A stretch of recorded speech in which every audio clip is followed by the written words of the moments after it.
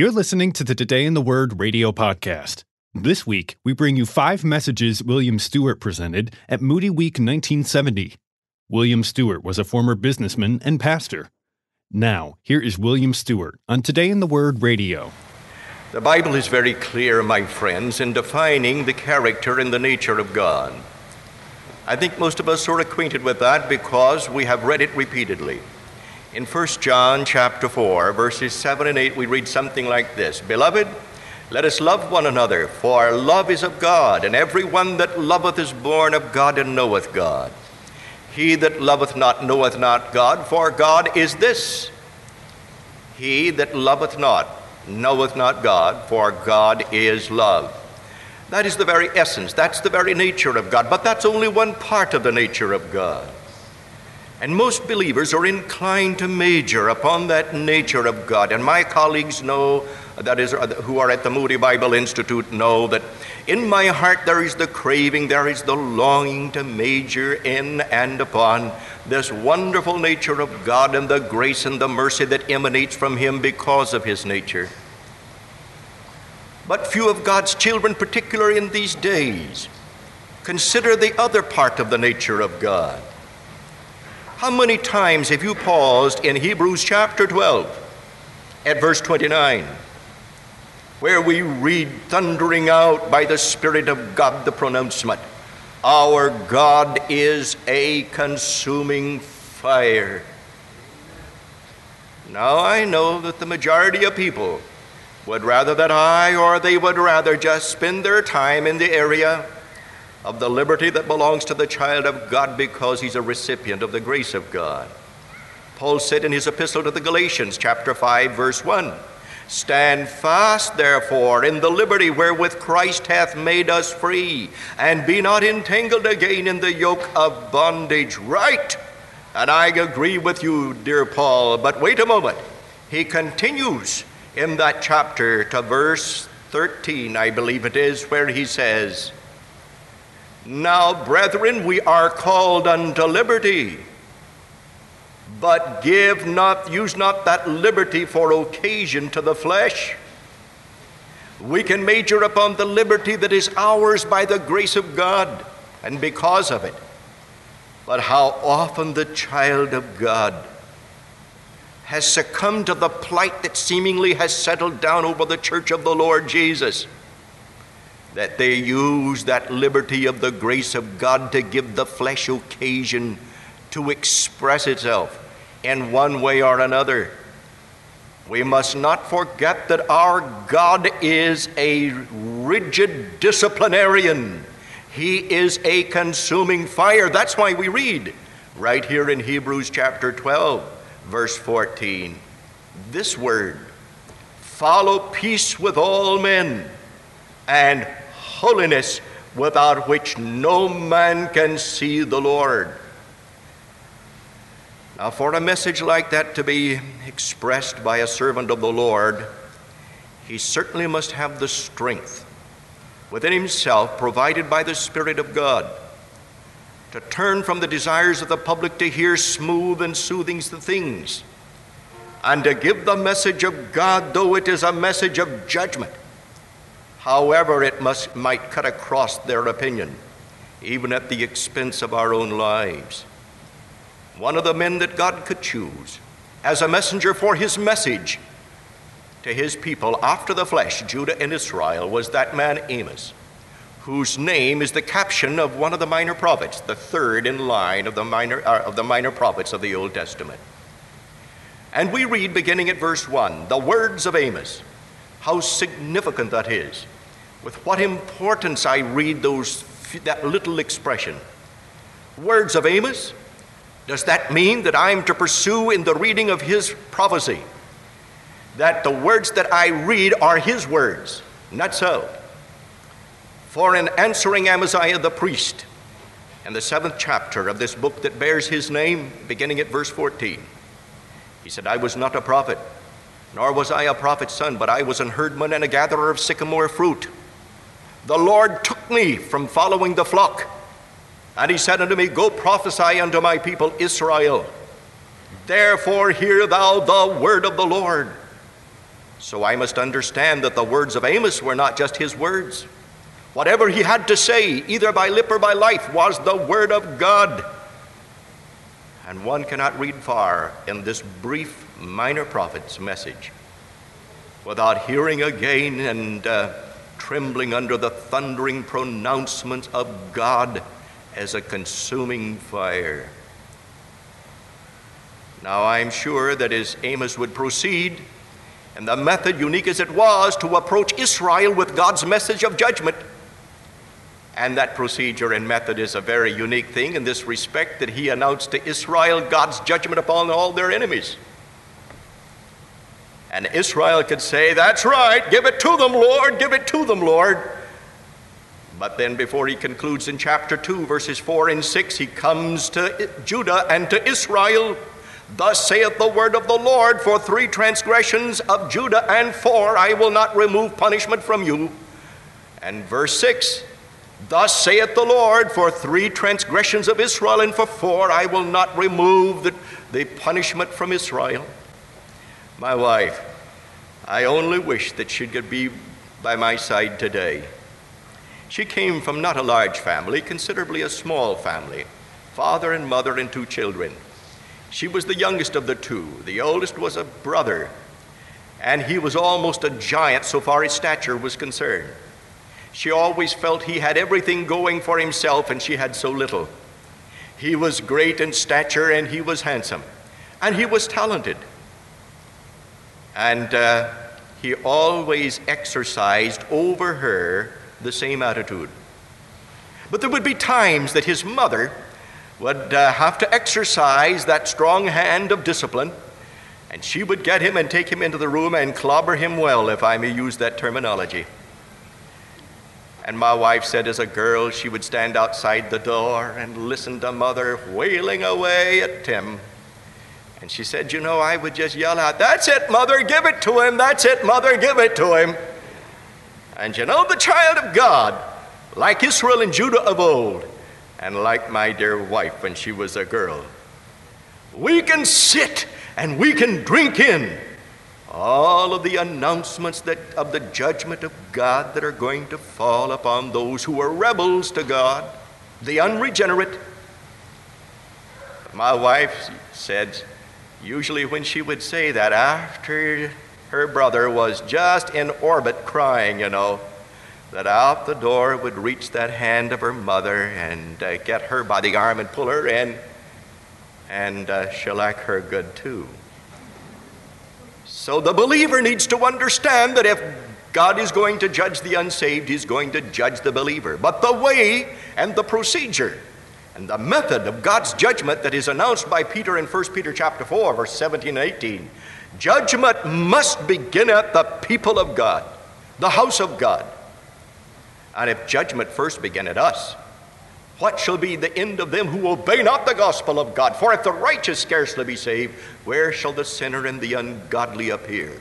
Oh, child of God, remember, God has a nature that is strong as a disciplinarian. Now shall we continue in chapter 1? Let's read about the message of Amos. The words of Amos from among the herdmen of Tekoa, which he saw concerning Israel in the days of Uzziah, king of Judah, and the days of Jeroboam, son of Joash, king of Israel, 2 years before the earthquake. He said, "The Lord will roar out of Zion." Oh, what a pronouncement of judgment. As the Lamb of God, the Lord Jesus spoke in grace. He spoke with words of mercy. But as the Lion of the tribe of Judah, and God hath committed all judgment unto the Son, says John 5:22. He will roar, and those who will not hear him in mercy, the soft appealing invitation of grace, are going to hear his thundering judgment, will roar out of Zion.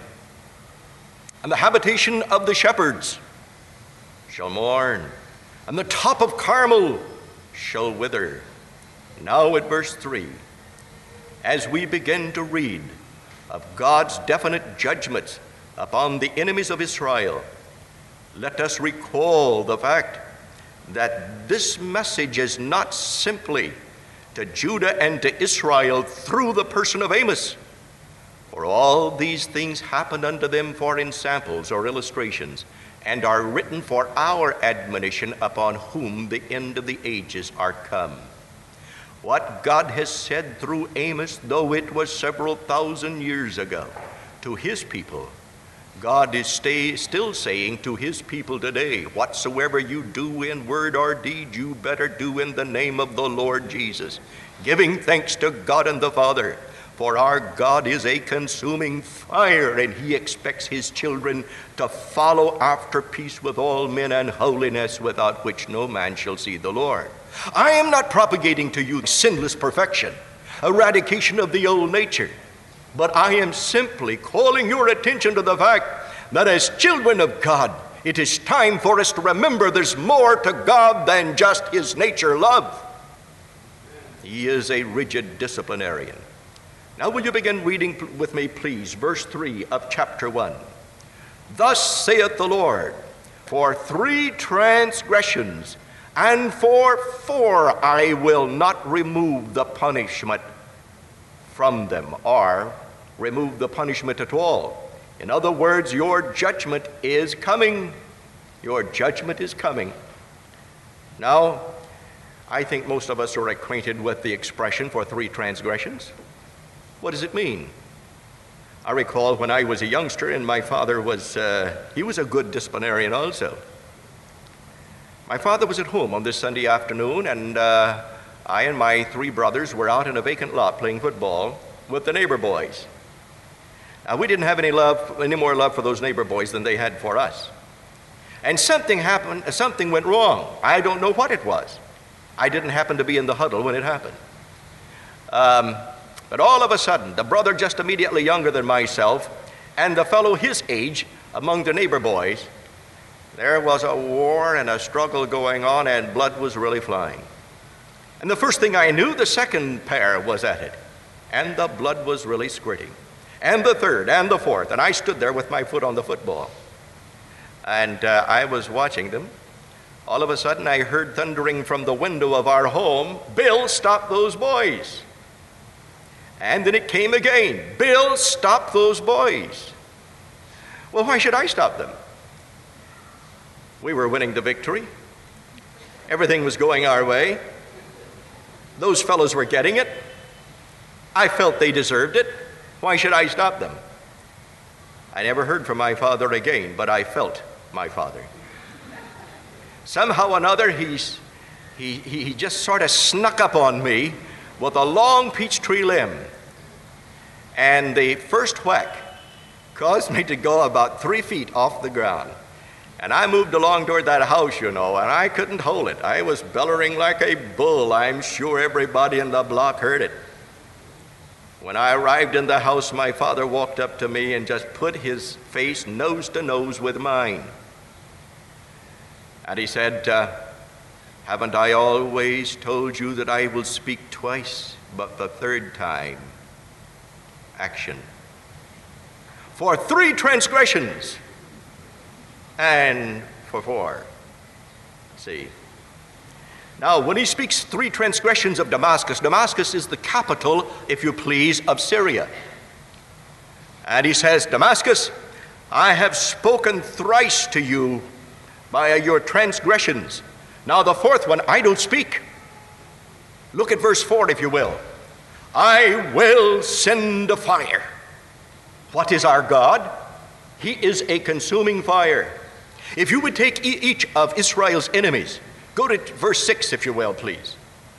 Look now, for 3 transgressions of Gaza, and for 4 I will not remove the punishment. But look at verse 7. I will send a fire. If you will go to the next enemy, that begins in verse 9. And if you look at verse 10, God will send a fire. He's still the consuming fire. And if you will go to verse 11, to the next enemy of Israel, and look at verse 12, God says, I'm going to send a fire. Go to verse 13, the next enemy of Israel. But verse 14 says, I will send a fire. And right on into chapter 2, verse 1, the next enemy. But Verse 2 says he will kindle a fire, send a fire. Our God is a consuming fire in his disciplinary action toward not only his enemies, but his own children.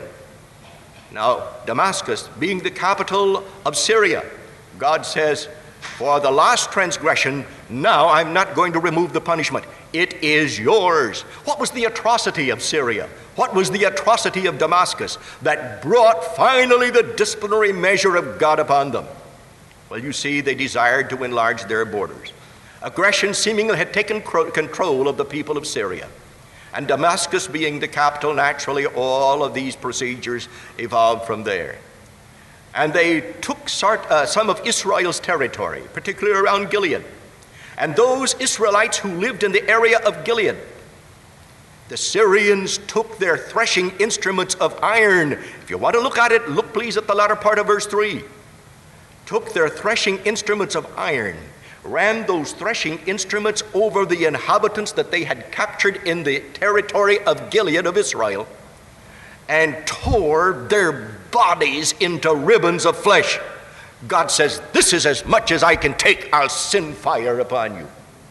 You say, well, why should God get exercised about that and disturbed about it? Because all is fair in love and war. Now, that's the way we look at it. And that's the way we proceed. My friend, God has different standards. All is not fair in love and war. God says, you've gone far enough. This is war, but I look upon it as a transgression, and I'm going to punish you for it.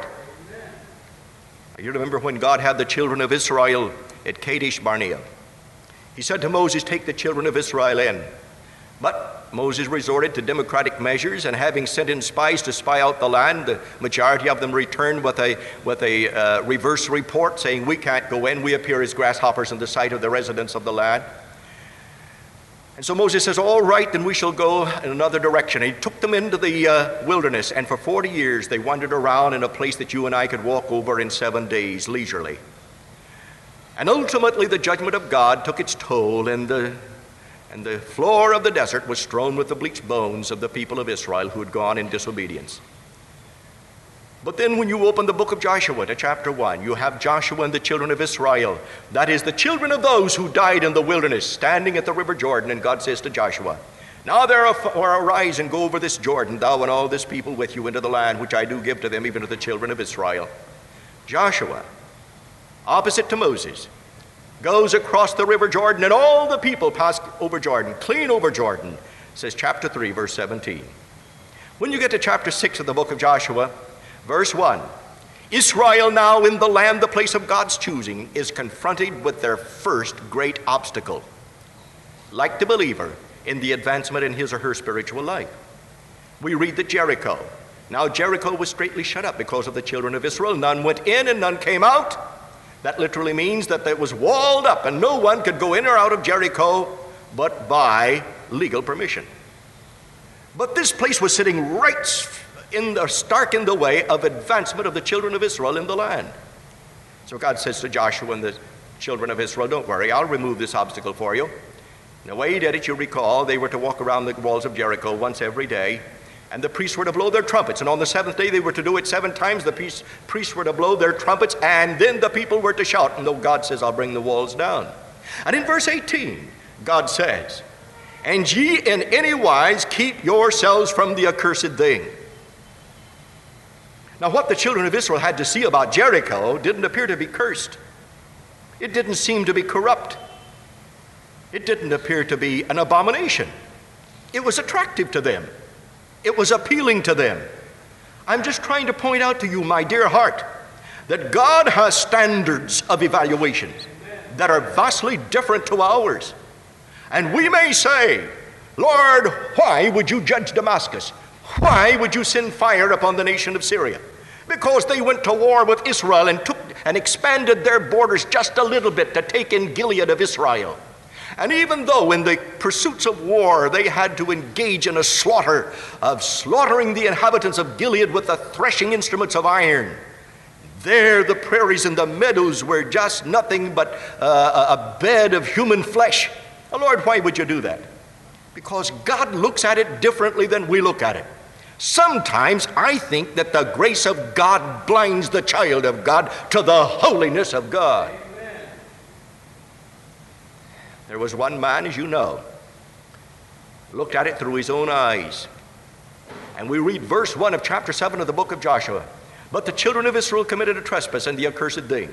For Achan the son of Carmi, the son of Zabdi, of the son of Zerah, of the tribe of Judah, took the accursed thing, and the anger of the Lord was kindled against the children of Israel. Why? Because of Achan. When you get down to about verse 24, you will remember that Achan, after he's brought before Joshua in that tribunal, Joshua said, "Make confession, son, to God." And Achan said, "Oh, I saw a good Babylonian garment, and I took it after the walls of Jericho came down." What's wrong with that? It was a beautiful thing, goodly Babylonian garment. I saw a wedge of gold of 50 shekels weight. Now, what's wrong with that, Joshua?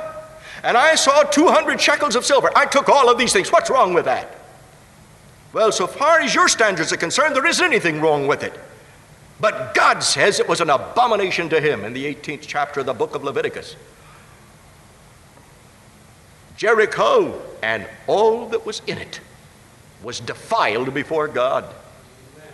Oh, if I could say anything to you, wherever you are as a child of God, see to it that even in this 20th century, when there is so much modification of the demands and commands and the restrictions of God that he levies upon the individual as commandments of love, see that you modify your standards to where they comply with that of God. So the first thing God says, I will punish you. I will send a fire. And you know where he's sending the fire in Damascus? He said, I'm going to start with those at the top, with the king, Hazael, with his son, Ben-Hadad. And God says, I'm going to scorch the earth, beginning from the very top. But when you get to verse 5, he says, and I'm going to break the bar of the gates of Damascus. Break the bar? What's that? Well, you know, there were gates in the walls of the cities of those days. And when those gates were closed at night for the security of the residents on the inside, from the people without, the enemies without, there was a bar placed across those gates so that the enemies from without could not make a secret entrance during the night hours into the city. God says, I'm going to break that bar. My judgment upon you is that I'm going to remove your so-called security. I don't mean to imply to you, my dear friend, that our standing before God as children of God, because we sin as children of God, I don't mean to imply to you that our standard is disturbed whatsoever. But I want the unsaved to know that when God the judge, when God the disciplinarian, that love, that nature that's turned into wrath, when that day comes that God will roar out of Zion upon the unsaved, he's going to remove your security. Oh, often we fix our security in things that are material and temporal. And I believe that's why the Holy Spirit caused John to write in Revelation chapter 20, verse 11, and I saw a great white throne and him that sat upon it, from whose face the heaven and earth fled away, and there was found no place for them. Now, if you want something to put goose pimples on you, just by vision, inject yourself into that scene that is yet to come. Because, believer, you're going to be there. You're not going to be there to be judged, but you're going to be there to help the Savior judge. Do you not know the saints shall judge the world? Says Paul in 1 Corinthians 6:2. You're going to be there all right. You're going to help him judge. But can you see the mass of humanity, unsaved, unregenerate, standing there, and suddenly the thing that they thought was security for time and eternity, earth itself, where they had amassed a fortune of material prosperity, all of a sudden, that they felt secure in all their lifetime disappears from under their feet, and they're suspended in midair before that throne, from which there will not be mercy to emerge, but there will be the roaring judgment of the Lamb of God. Can you imagine it? And I'm inclined to believe that so far as temporal security is concerned for the believer, that though he judges us in love, my son, despise not the chastening of the Lord, nor faint when thou art rebuked of him. For whom the Lord loveth, he judges, he chastens, and no chastening for the present seemeth to be joyous, but grievous. Nevertheless, afterward it yieldeth the peaceable fruit of righteousness unto them who are exercised thereby. I'm inclined to believe that the church is supposed to learn a lesson from Damascus and God's dealings with the Syrians, when he punished them and removed their security. I say again, I'm inclined to believe that often God has to inject his hand into the affairs of his children and remove from them the security of husband or father's job, employment, at times. Or maybe the bank account. Sickness comes along, death comes along, so many multiple things that God uses to remind us, as he did the people of Syria, I'm going to remove your security from you. I'll break the bar in the wall of Damascus, or in the gates of Damascus. Now we move on to another one of Israel's enemies. If you recall, Syria, Damascus, is to the northeast of Israel. Now we're going to move all the way to the southwest of Israel for the next enemy, the nation that was an enemy of Israel, Gaza. Thus saith the Lord, for 3 transgressions of Gaza, and for 4 I will not remove the punishment thereof. Gaza is the capital of Philistia. Now, just a short ways from Gaza is Gath, from which that mighty giant Goliath came. So you know what kind of people God is speaking to and is judging, exercising his character as a consuming fire. He says, for 3 transgressions of Gaza, and for 4 will I not remove the punishment thereof. What was their atrocity? You read further in verse 6, you will discover that they, like others, had discovered that within their own hearts there was a need of greater boundaries, and so they pushed into the land of Israel. And this time, as they push into the land of Israel, the people who inhabited the land that they took by means of force, they sold those people into slavery, even into the hands of the king of Edom. Now, God looked upon this without favor, and he says, I'm going to punish you for it. And verse 7 says, I'm going to send a fire among you. The next verse says, verse 8, he declares that I am going to destroy Ashdod. I'm going to destroy Ekron. I'm going to destroy Gaza and the others. Now, why is that so important? Because the people of this particular country depended upon these major cities for their support and their livelihood. And for God to remove and bring to naught these 4 great cities and the land of Philistia meant that the people of Philistia were going to suffer irreparably. Their support, their livelihood was going to be taken away. Now then we go to the next one, if we may. And this is in verse 9. Thus saith the Lord, for 3 transgressions, and for 4, I have moved along in grace and mercy and tolerated it thus far. Now then, for 3 transgressions of Tyre, and for 4 will I not remove the punishment thereof. Tyre was the capital city of Phoenicia, which is to the northwest of Israel. And you will discover that he says, I will send fire upon Tyre. Why? The atrocity was the same as that of Gaza. Those that they took when they enlarged their borders and took part of the land of Israel, the inhabitants of that part of land that was captured, they were sold into captivity and slavery. And that was against the standards of God. God says, I'm going to punish you for that. Now we go to verse 11. And he says, thus saith the Lord, for 3 transgressions and 4 will I not remove the punishment from Edom. Now Edom was the capital city of what is known as that area of the Edomites. There are some other cities in the land of Edom that are outstanding in the Word of God, and one of them is Bozrah. Another is Teman. Another is Petra. Now what did the Edomites do? As you recall, the Edomites were the half-brethren of Jacob and his children. They are descendants of Esau.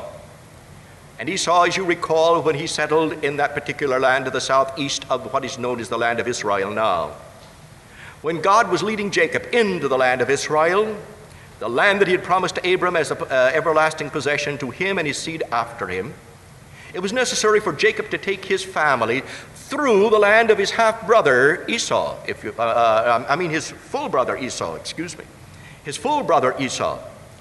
And in going through, he wanted to get permission. But instead, the Edomites said, no, you can't come through.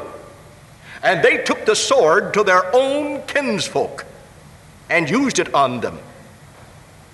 And they began to harbor in their hearts an anger that enabled them to just tear their own brothers and sisters apart, tear their flesh apart. You look at the latter part, if you will, please, of verse 11, and you will see. You tear the flesh, and you harbor wrath perpetually and continually.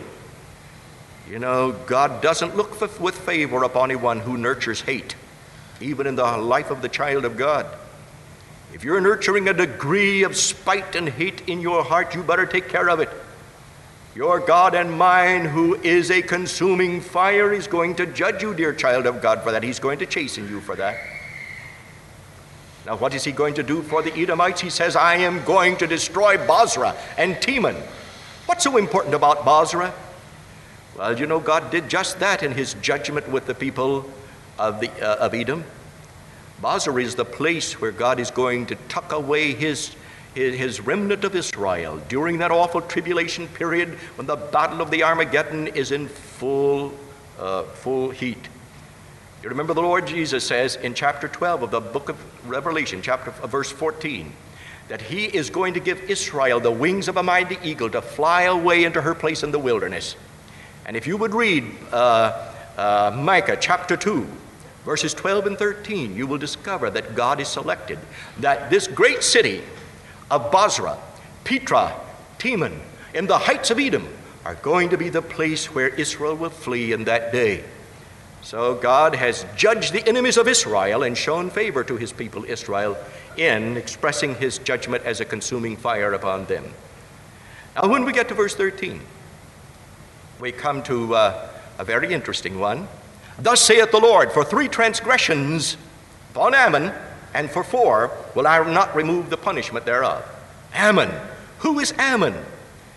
Well, you'll recall that the atrocity, if you continue to read here in verse 13 of Ammon, was that when Ammon wanted to enlarge her borders, taking a part of the land of Israel, the women folk who were with children, they took a sword and ripped them apart. You wonder why they did that? I want you to see, my dear friend, that like father, like son is a principle that prevails that often we ignore. Do you know who Ammon was? If you would go back with me to the 19th chapter of the book of Genesis, you recall that God had paid a visit in chapter 18 to Abram to announce to him that he was going to destroy Sodom and Gomorrah, and Abram had some relatives in Sodom and Gomorrah, one by the name of Lot and his family. And in chapter 19, the heavenly messengers are dispensed by God to Sodom and Gomorrah for the destruction of those 2 mighty cities. And as they make their entrance, why, Lot immediately recognizes them and he runs out and he bows down before them, so religiously, you know. And he asked and requests that they turn in and spend the night with him. And they said, no, we don't want to come into your house. We don't want the people of this city to think we're one like you. Because Lot, though he was a righteous man and vexed his soul over the sins of Sodom and Gomorrah, his deportment was something else. Something else. And here God in the form of these angels did not even want to go into the house of that one who was supposed to be a Christian. And so they announced to Lot, if you have any here besides yourself, you get them and leave these cities, for we're going to rain fire and brimstone upon them. And don't you look back. And you remember how Lot went to witness to his sons-in-law that had married his daughters, and he sounded to them as one that mocked. And then you recall that Lot took his wife and his 2 unmarried daughters, and they started out of Sodom and Gomorrah. And when you got down to about verse 26, you'll read that she looked back from behind Lot at those flaming cities, and she was turned to a pillar of salt. I wonder why she looked back. I think it's a fulfillment of the warning of the Lord Jesus in Luke chapter 17, verse 28. Likewise also it was in the days of Lot. They did eat, they drank, they bought, they sold, they planted, they builded. That's a description of prosperity, my friend. Then when you go down to verse 32 of Luke 17, it says, remember Lot's wife. You see, she'd been so fixed in the prosperity of Sodom and Gomorrah that when she looked back, that when she was asked to leave, she just had to look back once more, even though it was in disobedience to the will of God. So he says, remember Lot's wife. Oh, child of God, don't become so fixed in the prosperity and the materialism of our age that it's impossible for you to obey the will and the word of God. Remember Lot's wife. And now she's gone. Well, here's Lot left with his 2 unmarried daughters. And if you'll begin at verse 33 of the 19th chapter of the book of Genesis, you'll discover that Lot has his 2 daughters out here, and it's the first night out from Sodom and Gomorrah. They're ready to turn in. Do you know what the oldest daughter did? She made her father drunk. And she went in to lie with him that night and had a child by her own father. Do you know what she called his name? Moab. She comes out the next morning, she says to her younger daughter, do you know what I did? I made my father drunk last night, and I went in and had a sexual affair with him, and now I'm going to have a child. How about me doing the same thing for you tonight? And she did. Do you know what she named her son, the youngest daughter? Ben-Ami, from whom are the descendants called the Ammonites unto this day. And that's about whom we're reading now in verse 13 of the first chapter of the prophecy of Amos. Thus saith the Lord, for 3 transgressions of Ammon and for 4 will I not remove the punishment, or will I not turn away the punishment. Why? Because when Ammon expanded their borders to take in more of Israel's territory, the women folk that were in that territory, they ripped apart. That is, the women folk who were with child, ripped apart with a sword. Do you see how they disregarded the sanctity of sex? And thus, from the very beginning, with their own father, down to the very last, when the punishment, the judgment of God fell upon them. When you get to chapter 2, verse 1, thus saith the Lord, for 3 transgressions of Moab. You see, these are brothers, if you please, so to speak, of the Ammonites.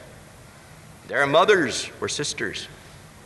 Thus, for 3 transgressions of Moab and for 4 will I not remove or turn away the punishment. And what was their atrocity? What was their atrocity? But the punishment was the same. I will send a consuming fire upon you. And hastening now, may I say the final word. The psalmist is good to help us out in understanding this part of the nature of God. That part of his nature which is rigid, disciplinarian, a consuming fire. In Psalm 11, verse 4, we read something like this. The Lord is in his holy temple. The Lord is on his throne. The eyes of the Lord behold, his eyes behold, and his eyelids try the children of men. Do you know what the last part literally means? Jeremiah says in chapter 17, verse 10, I, the Lord, search the heart. I try the reins, to give unto every man according to his work and according to the fruit of his doings. God is searching the heart. How does he search? His eyelids try the children of men. It literally means this. When you want to see a thing, you can look at it with your eyes wide open. But when you want to see it more clearly, you squint your eyelids so that you search it out well. Our God, searching our hearts today, is squinting his eyes, for he will tolerate nothing short of a likeness to his dear Son in any of us. And before his hand of discipline falls upon you, O child of God, exercise the privilege of 1 John 1:9. If we confess our sins, he's faithful and just to forgive us instead of punishing us and cleanse us from all unrighteousness. Be sure that you clearly understand the difference between asking for forgiveness and confession. You are not licensed to ask for forgiveness in the New Testament. In Christ we have forgiveness according to the riches of his grace, Ephesians 1:7. Oh, you say, what about Matthew 6, where he says, forgive us our trespasses? That's a prayer that is to be prayed by those who are inhabitants of the earth when the Lord Jesus returns to be King of kings and Lord of lords, and the knowledge of the Lord will cover the earth as the waters cover the sea. For if you would go right on down a few verses, you will discover in Matthew 6 that if ye shall forgive men their trespasses, then will I forgive yours. But if you don't forgive men their trespasses, neither will I forgive you. What is God saying? He is declaring that when you ask forgiveness of me, I'll forgive you on the basis of the way you forgive others. Now, ladies and gentlemen, if that isn't a gesture of works, I don't know anything about it. And we are children of God because of his grace, not because of his works, not by works of righteousness which we have done. By grace are we saved through faith, and that not of yourselves, not of works, lest any man should boast. Then that prayer doesn't apply to you nor to me.